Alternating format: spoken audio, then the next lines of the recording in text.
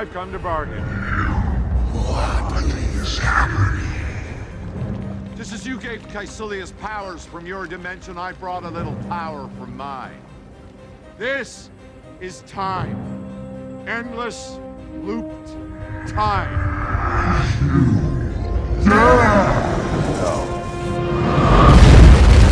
Dormammu, I've come to bargain. You cannot do this forever. Actually, I can. This is how things are now. You and me, trapped in this moment, endlessly. Hey guys, welcome back to the Tribe of Nerds. We are here to continue the Infinity Saga. Doctor Strange and Guardians 2 tonight. They're going to be in separate podcasts for you guys. But not only are Will and JJ and I here, we are joined by my boy, Kearney Shine, here to break everything down with us. So, welcome. What's up? So, Kearney, first things first, did you want to tell everybody kind of what your experience with Marvel and the MCU is? Yeah.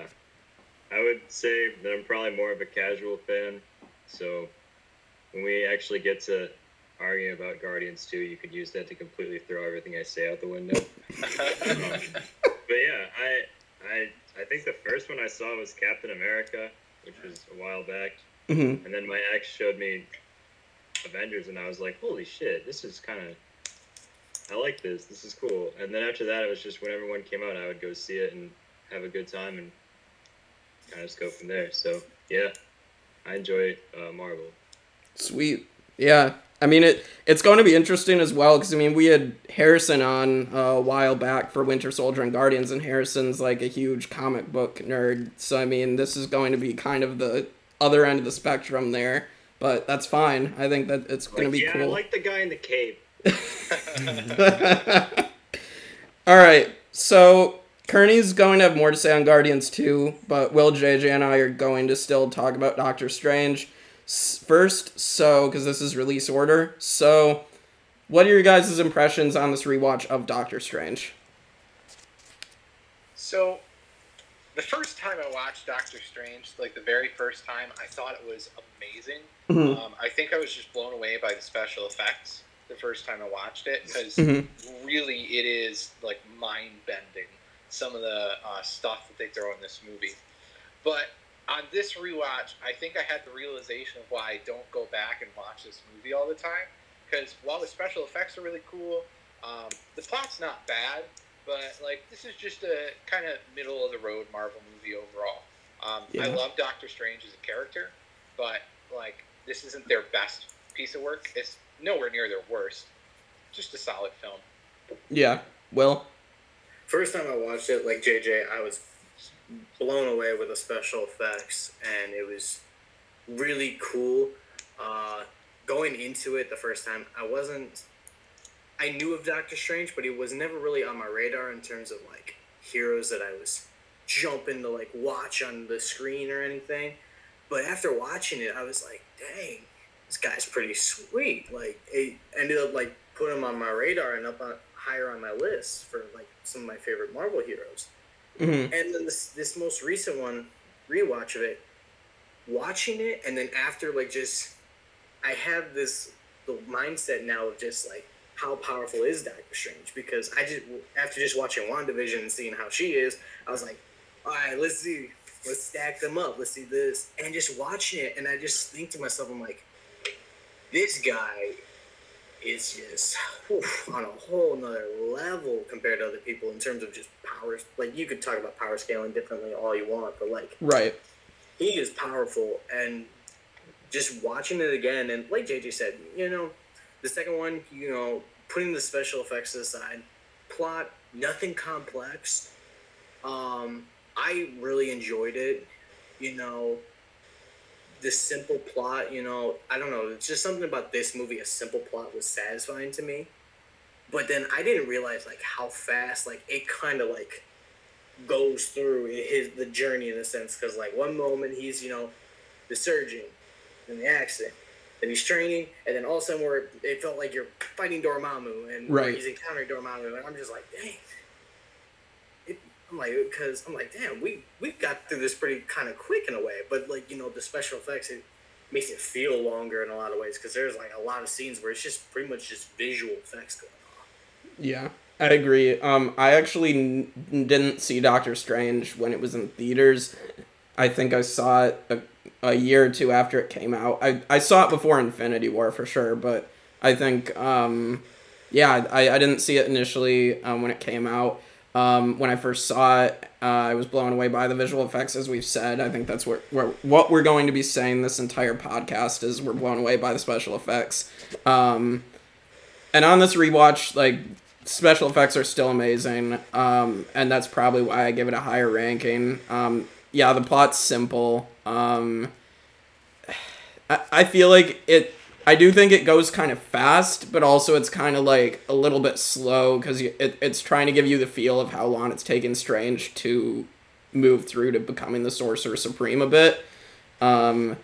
So that's kind of maybe, I guess, an issue I have with it, but I guess we can save that for when we get to the rankings. But Benedict Cumberbatch, we're going to talk about him very, very shortly, but I mean, another perfect casting for Marvel, so... yeah. Let's move on to the casting now. Benedict Cumberbatch as Doctor Strange. What are your thoughts? And he also played Dormammu as well. I will point that out. So, but Cumberbatch is honestly one of my favorite actors in the business right now. He is amazing at this kind of role. I mean, we've seen him in other things like being Smaug in the Hobbit trilogy, or Khan in Star Trek, or Sherlock. Now we've got multiple Sherlocks in the MCU, but he is just an all-around amazing and versatile actor. And he plays this arrogant jackass so well. Yeah. Like, you could believe that that's who he is in real life. Great casting. I love the way that he brings the character to life on screen. And does fantastic voices for those big, powerful villains, too. So having him voice Dormammu as well was also a good choice on Marvel's behalf. Yeah, for sure. I agree with that. Will? Oh, I thought they did a good job. Like you said, they nailed the casting on this. I just everything about him in this movie is just... It just, like, because if you look up images of Doctor Strange, like, from the different kind of comic art styles he has, and then just Ben in this, like...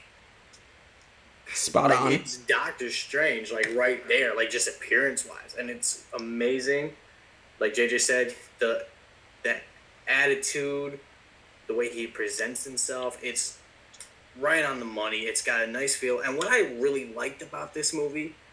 And, like, how they did it, he wasn't, like, an overbearing, cocky jackass. Because, like, sometimes, like, movies, like, they'll do that to a point. It's like, yeah, let's look at this guy. He's really cocky. And it's, like, really overbearing at times, so where it's just... It's, like, it loses its charm. Like, you forget to, like, kind of, like, root for this guy. But, like, the whole time, not at once, even when he was being cocky at some point, like, you were just like, he's still a pretty solid dude. Like, because... He was that cocky. It was like he was cocky, but he was backing up everything what he was saying. You know? Right. Because even like when he was taken out of his element, he's learning this stuff. Once he got a grasp of just the magical field, you saw him just take off running with it, and like that's what I really loved. That they didn't strip away his ability to learn and conquer this field, and I love that about this movie. Yeah, I can agree with that. You really get the sense from Benedict as an actor that these roles he plays, like, he's a very intelligent person and a very intelligent actor, and, like, that's part of why he's the perfect choice for Doctor Strange, who's a very intelligent character. So, yeah, I really enjoyed him, and even though he was just this arrogant, cocky asshole throughout, like, pretty much the entire movie, there was just something about him that was still likable, which that's hard to do. So they pulled it off in that sense for sure.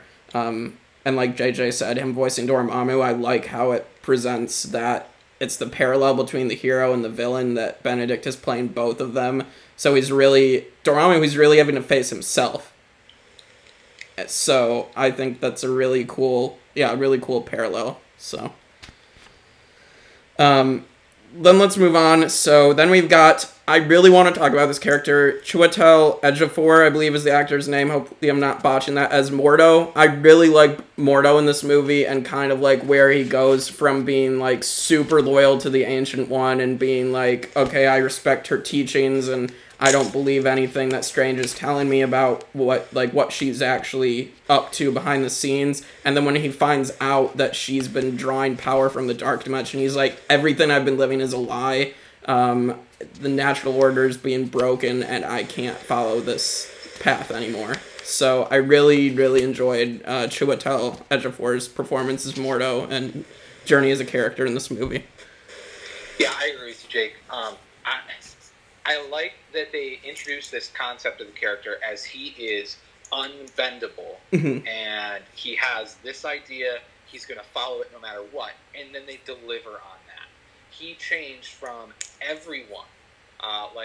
He stopped following the Ancient One. He stopped following Strange at the end because he was following his own path.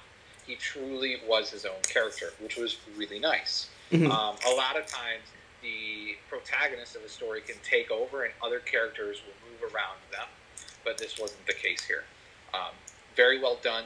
I'm interested to see how he comes up in Multiverse of Madness. Yeah. My only complaint with his character is the whole idea of natural law. I would like to know more about what that is, and I imagine we'll get that as we bring him in as more of a antagonist type character, right? But like, they're dealing with magic. Isn't it all a violation of natural law, right? Or is it just time, or like, I don't know. I'd like more explanation on that, but we've got more Doctor Strange coming, so we may get that still. Right, I can agree with that. I mean, I think there's more to be explored with Mordo for sure, and I'm glad that Chiwetel Ejiofor is confirmed for Doctor Strange too. So, Will, what's your thoughts on Mordo? Mordo, like you guys were saying, I mean, I enjoy this character. I like how, like JJ said, it was unbendable. It was like, here's this character that's not going to be just pulled into this orbit of our main protagonist. And then, like, pretty much it wasn't like he was so much of a stiff that it broke common sense, because obviously, you know, like, Dormammu was a threat. Like, he realized, like, almost as most other people would realize, I kind of have no choice in this matter, which I liked. I am glad they at least let him tolerate it enough to where he was still helping, because it made the most sense, because then if he, like, were to tell Strange no on that, he would be violating the main core, you know, like, job of the path that he is following, of protecting the natural order of things and the natural law, you know, if he let Dormammu go. So I'm glad they, like, at least let him help it out, but I liked how he resisted. Like, he made it clear that I'm not doing it because of our friendship or because, you know, I agree with your plan. I'm doing it just because of the mere fact of I also had this promise of I'm not letting Dormammu, you know, take over this world. This is my job. But I don't like the way we're going about it. And as soon as it was done, he realized, you know, all right, this ain't for me anymore. Nobody's walking the path that I thought they were. I'm going to go on my own. And I think that it's really cool, and that this movie does a good job at setting up for future plans. I really don't got a lot of complaints with him, just because, again, he was already from the get-go a character, like, when you saw the direction it was going, it's like, okay, this is going to be a character they're going to shelve for a bit. So it's like, you got enough of him to kind of establish motive for future movies, especially since they're going with the antagonist route. But they didn't reveal too much to where you're just like, oh, he was halfway through his arc already. No, they just showed you this is his arc starting now. We're going to get to it later. And I loved it. For sure. And we're gonna get to the post-credit scene later with him, but we really get a sense at the end of it, like, what his plan is going to be. and it'll be interesting to see how that plays out in the second one. So then an actress that I think was very underused in this movie. She's a fantastic actress, Rachel McAdams as Christine Palmer. I really wish she was used better. See, I actually really liked having Rachel McAdams in this role. Mm-hmm. Rachel McAdams is a very good actress. She really is. And Mm-hmm. I've got no complaints with her performance in other movies. Mm-hmm. But it also was nice to see her in kind of this supporting actress role, which I think she did a really nice job of. Yeah. There were some delicate emotions going on between her and Strange. Mm-hmm. And I think she pulled off that whole emotional side of that really, really well. I've got no complaints from her character. I really liked the chemistry between her and Benedict Cumberbatch. Agreed. I guess I'm saying that I just wish we had more of it, but if possible. But I don't know how else they could have done it with everything that they had going on. But Will, what are your thoughts on Rachel McAdams' performance? I actually think they used her just the right amount, and I think having that feeling of wanting more is a good thing Mm-hmm. because it's almost like eating a Girl Scout cookie. You have like one Thin Mint, and you're just like, you have that taste in your mouth, and you're just like, I really could go for another one. But Do you not usually? dude, I go down a whole sleeve and a whole box of Girl Scout cookies in one sitting. It's a problem. But anyways, I liked how they didn't try to force her into this plot Mm-hmm. more than what they did. She had a role. She fitted up there. They had that scene where she's performing surgery on him, and they're fighting on the astral plane. That was a really cool scene. But I liked how they didn't force her into it. Like, I feel like her character would have gotten worse if they tried to shoehorn her in here. Because think about the whole movie of what's going on. Mm-hmm. Other than the scenes she was in, where else are you going to put her and Strange's chemistry together? That's fair. Everything there. Yeah. Tell me how that's not going to put a big strain on everything else going on. That's fair. So Go ahead. Go ahead. Oh, I was going to just say to your point, too, she served as a great way to bring us back to the real world and remind us of how strange Doctor Strange's world is, Mm-hmm. No, yeah, but that's what I think Marvel, this was another, Marvel can do pretty good at times. They are actually, I've said it before, they're pretty good at knowing when to put a limit on how much they use a character of. There are times they miss, don't get me wrong. I'm not saying they're perfect at it, but when they nail it, they know how to nail it. Mm-hmm. And they did a great job with her character, used her enough. All right, we're done. We don't need to force this relationship anymore. You got it by now, how well connected they are. We don't need to explore this anymore because that's not what Strange is about. You didn't go to watch Doctor Strange for the romance or any kind of romantic relationship. Right. Yeah, I agree with that. Now that you guys kind of talk about it more, was Rachel McAdams confirmed for Multiverse of Madness? I can't remember. I do not know. I don't know. I'll have to check that out after the podcast and just make sure. But I thought she might have been confirmed, but I guess we don't know what role she would play in a movie that's probably going to be even more packed. So, So, all right. I think this big discussion. So let's talk about Tilda Swinton as the Ancient One. But I think we have to talk about kind of more the bigger conversation about it, which is in the comics. It was actually an old Asian gentleman that is the Ancient One, and they changed race and origins and background for this movie in the MCU. So I guess what are your guys' thoughts on that? Because I guess it was a big controversy at the time that Marvel whitewashed this character. Okay, so a lot of times Marvel does change how characters are in the comics and on screen. Mm-hmm. We've seen that with a bunch of different characters. For example, Nick Fury is one great example. Nick Fury historically has been a white character. Right. But then they cast Samuel L. Jackson, and now they're basing the comic books off of Samuel L. Jackson's Nick Fury, which is super awesome. I personally don't know how much whitewashing happened here. I've not read up on this. Right. So I could be totally wrong. But to me, this seems like another take on a character. I think Tilda Swinton played the iteration that they had very well. Mm-hmm. However, I also see very easily how it could be difficult to take on a white character in, I think they're in Nepal. Like, it's in a Nepali sanctuary. Yeah. Mm-hmm. It seems like they should be mostly Southeast Asian. Right. So I think it could go either way. I mean, it really depends on the motivations and reasoning behind why they chose to cast Tilda Swinton. Yeah, I guess I don't know the background on that, so that might be something to look up as why they cast her. But Will, you're the one who brought up this discussion point, so I want to give you time to speak on it, of course. Yeah, because I remember when this, I've seen a lot of people talking about this, and the big thing that the issue a lot of people were having, they were like, was this another chance for a minority to get their chance to grow in Hollywood? Because you had a character that was perfect to where you could dive into the minority of Hollywood more and give somebody either a well-known actor or let a new actor come in and grow and start a new trend.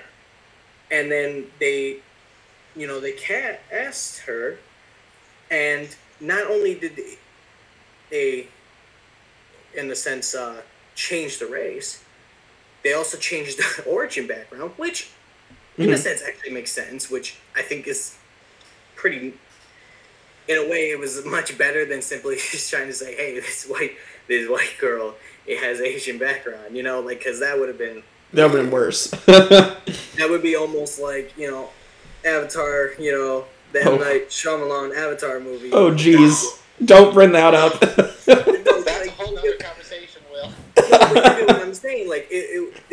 But then they changed it so it was like she had a Celtic background. Mm-hmm. And then she traveled to the monastery, so they kind of edited to where that's why you would see her in this scenario, in the setting. But, the whole thing with whitewashing it, the reason why I brought it up was because this was, at least to my knowledge, the first time a Marvel movie got accused of it. Right. Because, you've heard, of this, thing going on, because, this was the first time it was accused, and then that's when it just pretty much opened that can and put the spotlight on them, and then everybody's going through the rest of the movie. All the other past movies of, where did they go wrong with this, and then this, this. And JJ, like you brought up, nobody talks it, it's funny, how people, talk about it, that way, in terms of whitewashing. But then you have someone like Nick Fury that did the opposite. But, and there's no uproar about it, you know what I'm saying? Mm-hmm. And it's I get the whole the reason why it's an issue. I do think it is an issue in a lot of cases.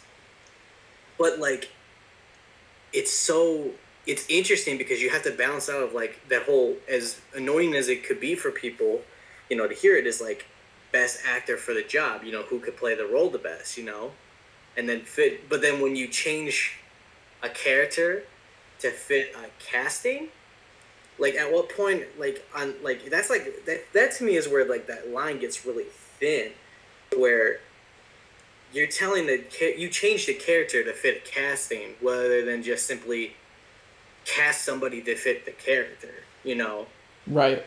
Because we're not comparing the ancient one, Nick Fury here, in the sense of Samuel Jackson is a Samuel L. Jackson, he's a very, very good actor, to me, that's crazy that, not only did they change they didn't just, change the character. They did change the character, like Jay just said.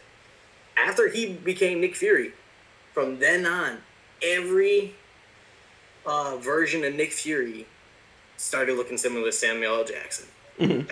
From that point on. Yeah. Yeah, so I guess, my thing, I will say that from this point forward now, the MCU is diversifying their casting much more. We're going to get many more diverse movies. I mean, Black Panther, obviously, and then we're going to get Shang-Chi soon. We're going to get many other people of color actors in the MCU coming up, and LGBT representation as well. So, I mean, I think that this was something definitely that needed to be talked about. I think moving forward, I think Marvel's definitely learned from it, and they're definitely improving on having more diversity going forward. Yeah, but then, like, on the side effect, you got the fan base and the people out there who are like, oh, now you're just pandering, because it's like, it's one of those situations where now they're in this weird hole where they're not going to win regardless. Just because that's just the nature of how things are nowadays. Damned if you do, damned if you don't. Right. It's like, if you diversify, people think you're just pandering. But you don't do that, then you're whitewashing. You're just... Yeah. I think that's just the nature of how it is, like, of the world we're living in now, because everybody's changing in the sense of our priorities, in the sense, and what we deem important and what we deem fair and correct. That now it's just, I think it's going in a direction where now Hollywood's going to, like, really is in trouble in a lot of ways, because it's just a matter of you can't make everybody happy, right? And I think that's a problem. That's just the thing that you can't avoid. One nice side effect of the diversification of MCU movies, at least nice in my opinion, not so much to everyone, is that historically the white hero-centered comics have been more popular. Mm-hmm. So out of this, we're getting a lot of characters that have not been as historically popular on the big screen, like Ironheart or Shang-Chi. Yes. Characters I've never heard about, and that's really cool. I want to see more of these characters that I've never seen or heard about. And that's just one side effect of it that I think is cool. But, Will, I totally agree with you. Hollywood is in this weird place. Like, how can they diversify without seeming like they're doing it just to do exactly that? How do they do it in a natural and organic way? It's hard to now create characters who simply are who they are, and without people reading into it further. Like Black Panther, he always has been black. There's no way for his character not to be black. Right. That doesn't need to be part of it. That is simply who Black Panther is. Right. It's simply his culture. So it's a weird place. But, like, real quick before, like, we move on this, but you want to do that, like, as at the same time, though, the big thing that was made Black Panther so amazing is now you finally just have this minority main protagonist, and the impact, like, we seen after, rest in peace, after his passing, the amount of impact he had. Huge. On just the whole community, like, that can't go, without being said, like, just how important that is to, like, just to children, like, seeing somebody that looks like you, agreed, idolizing them, like, that can't go without being said. Like, if you think that doesn't have an impact on kids growing up, you are just being foolish. And so it's not just, like, it's that you have to, like, at some point understand, like, it's not just pandering. It's important that, like, these different groups and different groups of people have their idols. Because if not, what else are they going to look up to? Right. Because so far, the only thing, like, in a lot of sense, and historically for a while, before these movies, in the sense, there was negative stereotypes going on around Hollywood. And if you have no positive idols and no movies, to change that, all you're doing is just showing a world of this is pretty much the only lifestyle that exists for you. Right. It is an issue. I think we should move on, though, because we have a lot to get to still tonight. So, just real quick, I did want to say Tilda Swinton still gives a good performance, even with, like, the change of everything. I still really, really enjoyed her, especially on this rewatch. So, I just wanted to say that with everything we said. So, yeah, I like Tilda Swinton. I don't think she steals the show or anything. No. But she plays the role she's given really well. Solid performance. Yeah. Nothing to complain about. Nothing particularly praiseworthy. Right. Yeah. Yeah, ditto. I mean, solid. Yeah. All right, we'll move on. We've got Benedict Wong as Wong. Yeah, you only get a few things from Wong, and you get a couple of jokes that I guess get paid off by the end of it. I still really like Wong for the little bit we get of him, and we're gonna get bits and pieces in Infinity War and Endgame, of course. But I don't know. I guess I don't know what other role Wong is going to play moving forward in the MCU with, I mean, is he just going to be... Because in the comics, Wong is what he is in the movies, the Strange's sidekick, basically.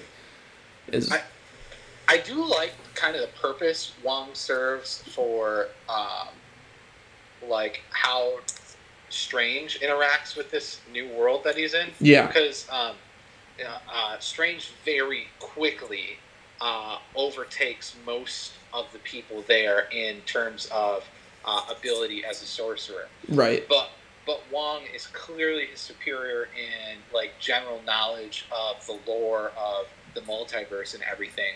And it sort of humanizes Strange a little bit because yes, he's got just this peerless ability to learn, but he is still a fledgling sorcerer. And like at the end where he's like, you may have been using the time stone, but you still have much to learn. And like that was a great little bit. Like, yeah, he's this kick-ass sorcerer, but he's super freaking new. Yeah, agreed. And Will, you have anything else to say on Wong? To me, Wong just felt more like he was just that guy that helped explain to the audience, you know, the world that was going on in a sense. Like he was just that character of, okay, this is happening here. We're going to have a moment with Wong. He's going to kind of break it down simply. But they played it off in a way he was still teaching Strange. So like it kind of was in the sense of as we were learning what the hell was going on, so was Strange. So it was nice. Not a lot for me to, really love him. Not enough for me to hate him. Yeah. I think he was just like JJ said. He was a nice tool in this movie. Keep Strange a little bit humble, but also at the same time fill the audience in with the world that's growing in a much, much larger scale than it's ever had in any other previous movie. Right. Nothing won with that. Oh, Jake. I had to. That was bad. Yeah, it was. It was. Something wrong with your head, dude. How was that? So it begins. Yeah. All right. Well, I had to do a bad pun. We'll see how many come throughout the night. You make me want to fight you, 1-on-1. Okay. Well. I did not sign up for this. All right. Well, I think that's it for our puns. Okay.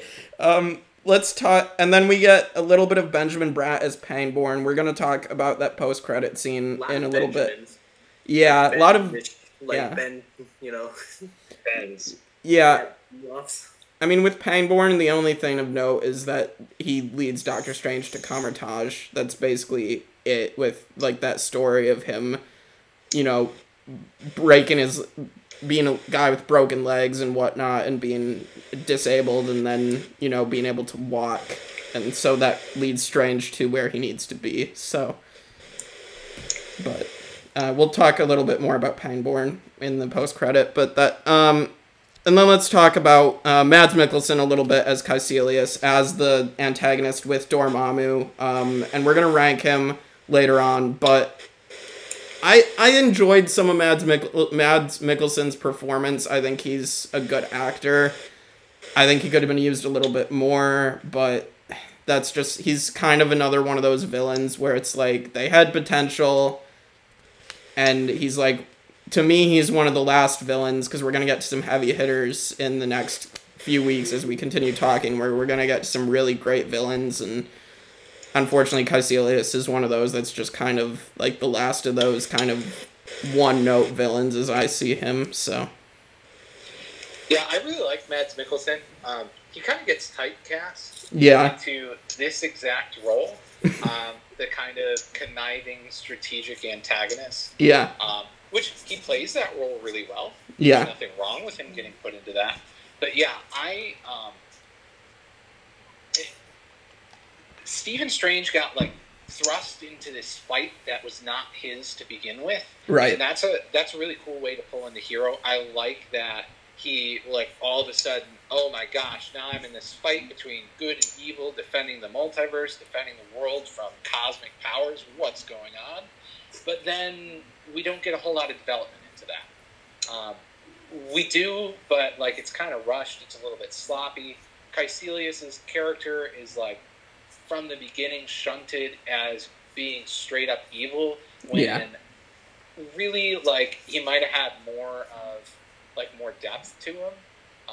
I think that he could have had more of a like, is he really that bad vibe to him that they didn't play with much. So just some lost potential, but no complaints with the acting. Yeah, Mr. Doctor. He was the wrong character to try to get comedy out of. Yeah, that's true. Agreed. I liked it, like JJ said, gets typecast, but for like a good reason. Like, if he didn't, I actually enjoyed like when he wasn't speaking, and it sounds crazy because it's just like his presence on it, and like every fight is just he looked intimidating, and I liked that. Yeah.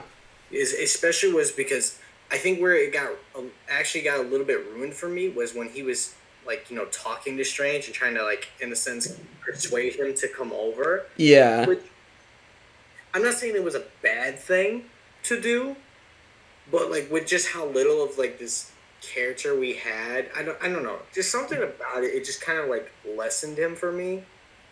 Yeah. But like other than that, like I enjoyed his presence on the screen.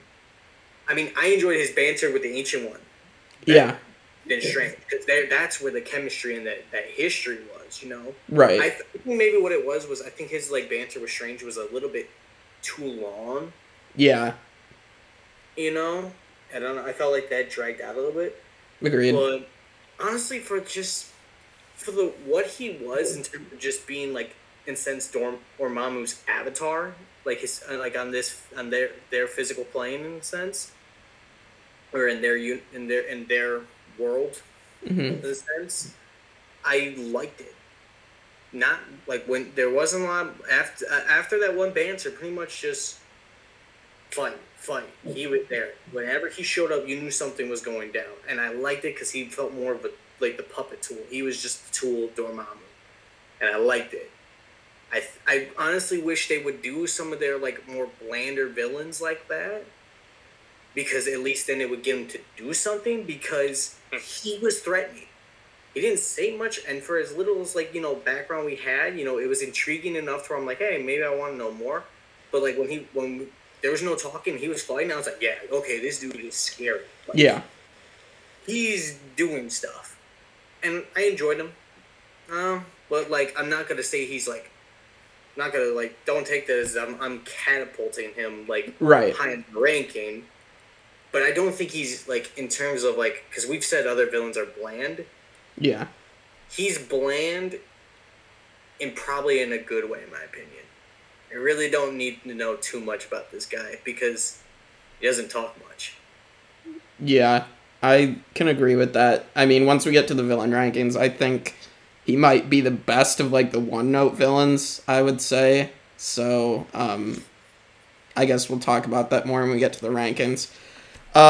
The last, like, conversation point before I get to the post-credits and all the Easter eggs is the time stone and the ramifications. We get that this is, you know, the time stone, whenever it's being used, that it breaks natural law, and things get messed up because of it, basically. And I know the Infinity Saga didn't really have time to go more into detail on that, but we know that coming up with Phase 4, like, specifically with Loki, the Loki series, we're going to get more detail on how, like, the time travel and all this has, like, affected things and how consequences are going to come into play. So, what are your guys' thoughts, though, on, you know, ramifications of the time stone?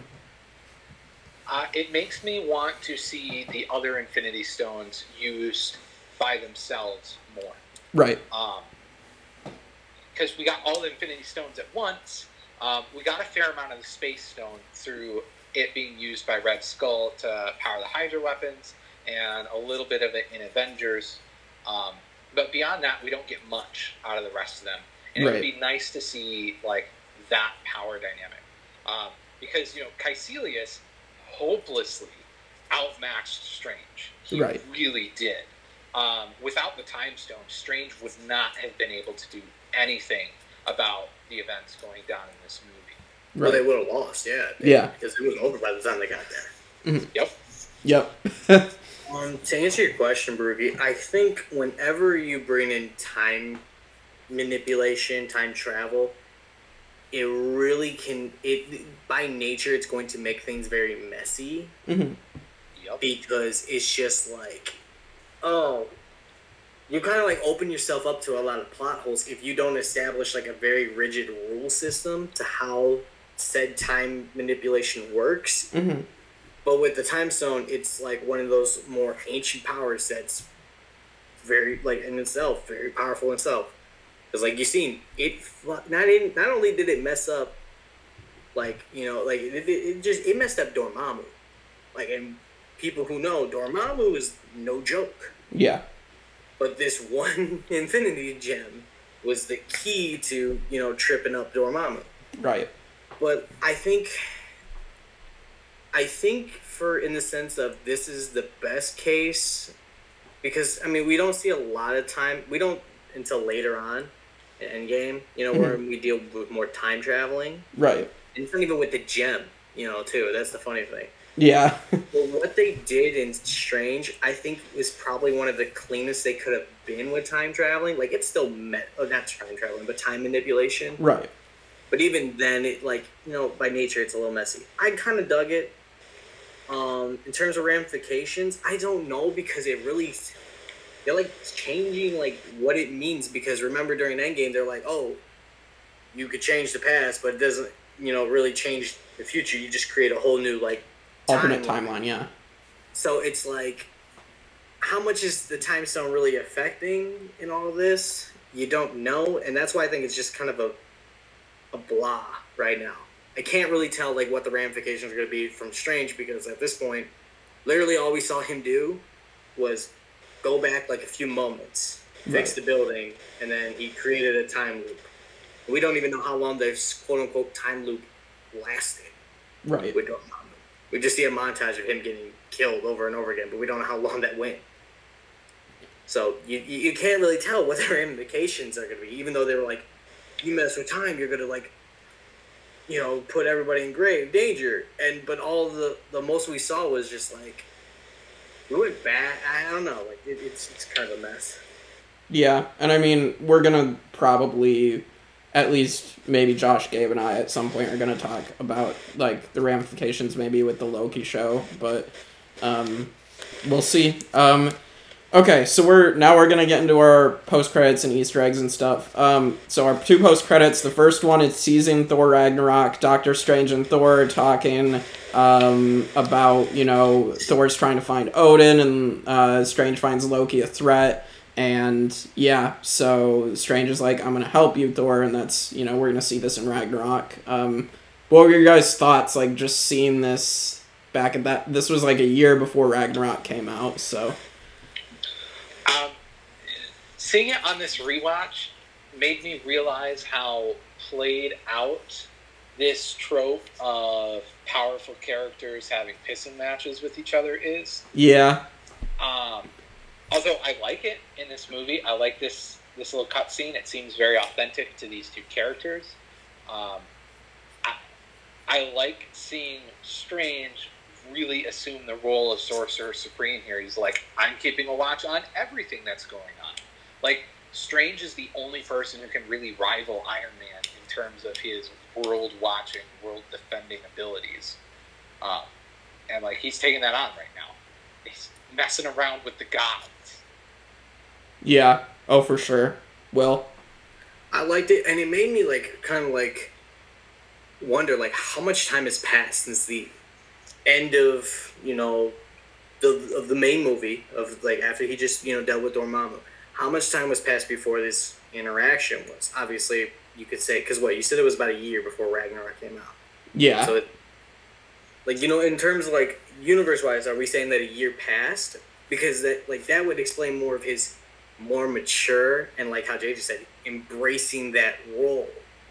Because it caught me off guard at first. I'm like, dude, you just took on this and you're already like kind of talking to Thor like this. Okay, I knew you were cocky, but like, holy shit, man. But like thinking about it, of like if a year passed and he had a year under his belt of even like honing his skills of magic and the time stone more, like I can see how he is so poised, like while talking to Thor on this, and why he is so well knowledge. And so I really liked it.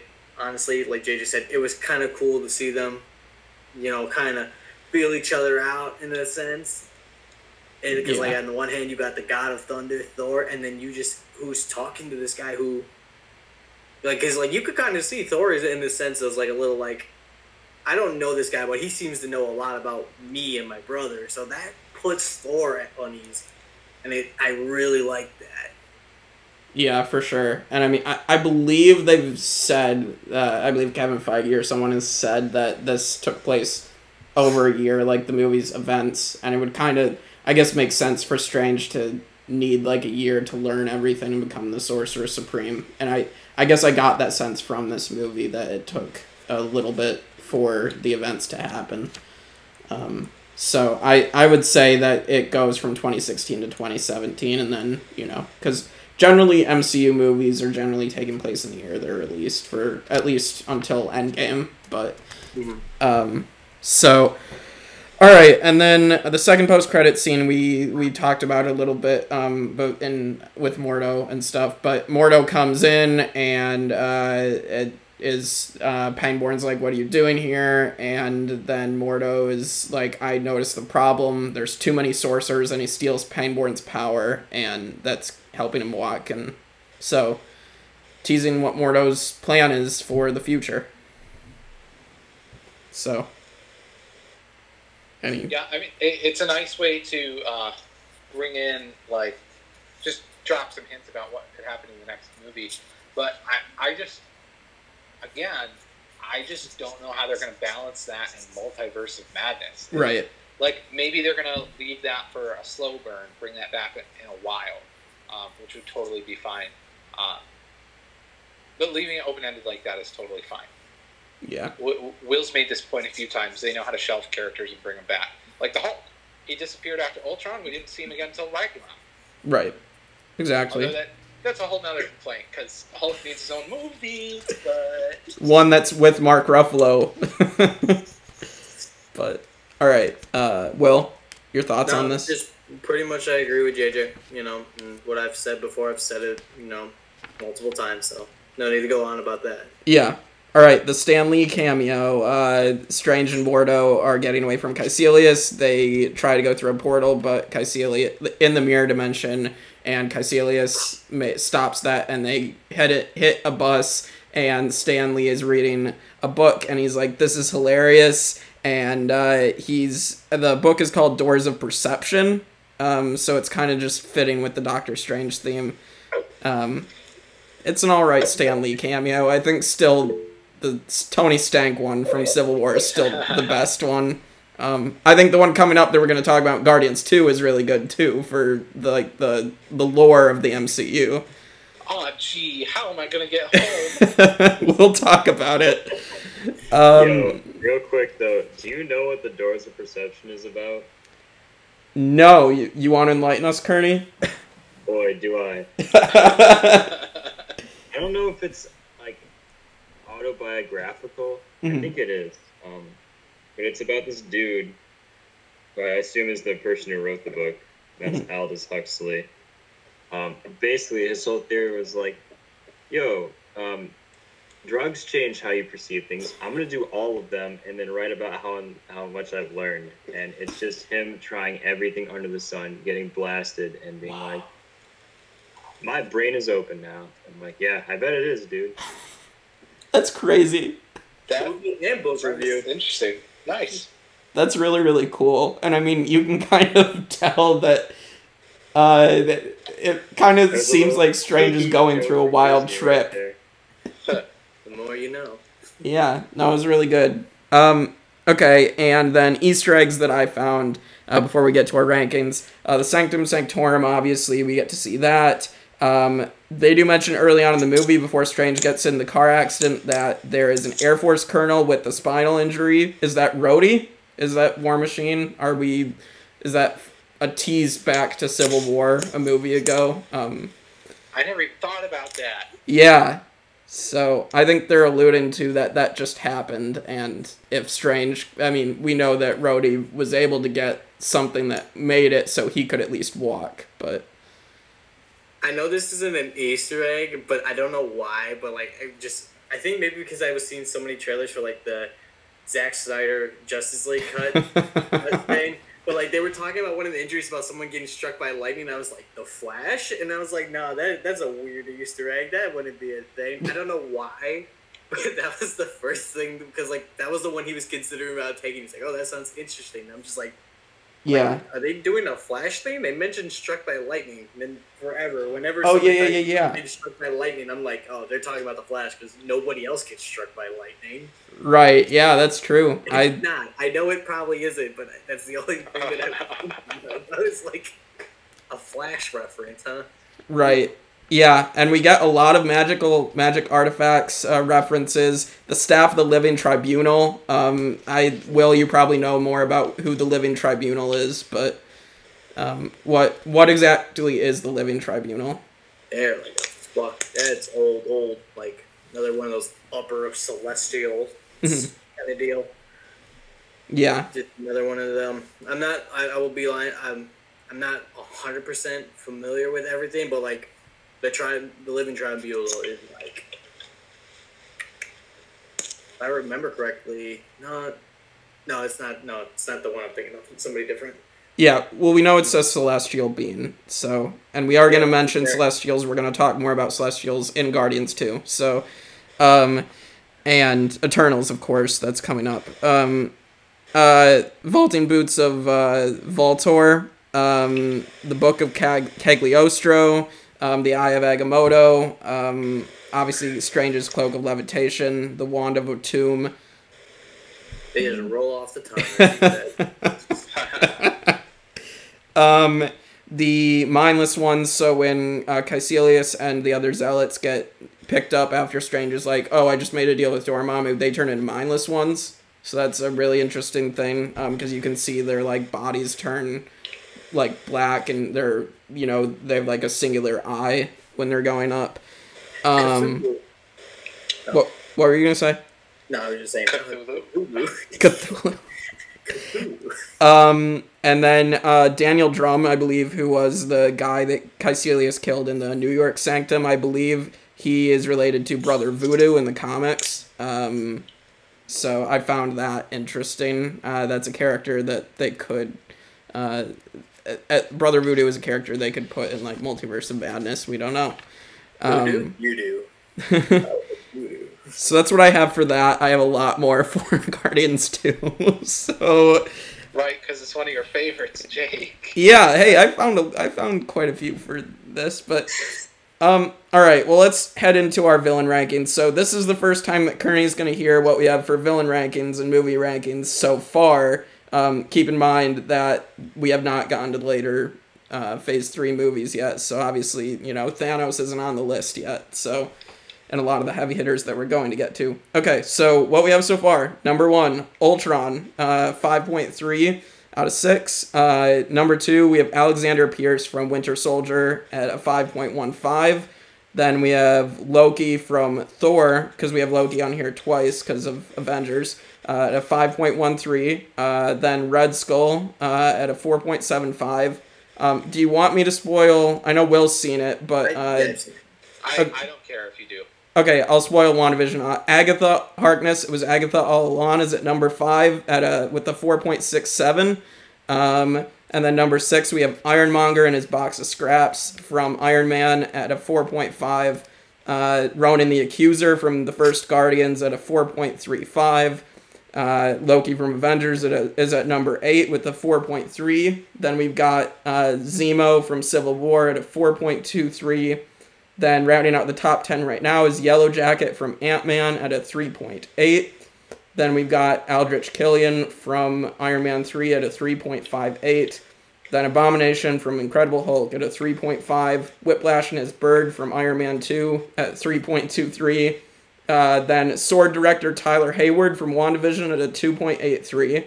Then Malekith the Dark Elf from Dark World at 1.87. And Justin Hammer from Iron Man 2 dancing into last place at 1.83. So that is what we have so far. So now we're going to rank... Yeah, just that. So it's going to become more of a mouthful as we finish. So Kaecilius and Dormammu, they go hand in hand. So Will, JJ, and I are going to rank this. Kearney's going to set out this ranking, I think, and then obviously come back for when we get to Guardians 2. So for Kaecilius and Dormammu, I agree with Will. Like, he was intimidating at least. He killed people. I mean, and he was better when he wasn't speaking, probably. I think Dormammu obviously raises his ranking a little bit because, I mean, for the limited time we got Dormammu, you get the sense of how powerful he is. And it takes the cleverness of Strange to stop Dormammu, but Dormammu's still out there. So I give Kaecilius and Dormammu a 4.3. I think honestly, like, Kaecilius is the best of the one-note villains. I would probably put him, like, above Yellow Jacket from Ant-Man. And that's kind of where I would put him. But, so, yeah. That's what I have for Kaecilius and Dormammu. Yeah, Jake, I agree with you. I think Kaecilius is alright, Dormammu's alright. They kind of feel like... They feel very formulaic for Marvel villains at this point. Mm-hmm. They don't get much of their own development. They serve mostly to drive the plot for good, like the good versus evil. So, I mean, solid villains. So I'm just going to say 4.4 seems pretty fitting. Yeah. All right. Well, I'm going to give them 4.6. I like that number. I like it for the mere fact of just seeing him as an avatar for Dormammu. I mean, I vented about, what I didn't like about him, but I liked him, how intimidating, and just how he was just a weapon. I like that. Mm-hmm. And then as for Dormammu, what makes me rank it high, or pretty solidly in a sense, is because Dormammu lost because he chose to lose. Because he was just annoyed with Strange. And I think, and as much of it as it's been a meme, the reality of it all is still pretty impressive. It's just like, this guy was so powerful that he just chose to walk away because he was just annoyed with this little ant that was bugging him. But in reality, Dormammu had this victory. And so I got to give points for that. I'll give it a 4.6. It's not any higher just for the mere fact it's almost like we just hit the tip of the iceberg for Dormammu. And I feel like if he was to be a later Marvel villain and they put more time into it, I feel like he has potential because of just how big and powerful and what big his presence is on the Marvel world and universe. He could be up in that Thanos tier level. Right. So, but 4.6 for me.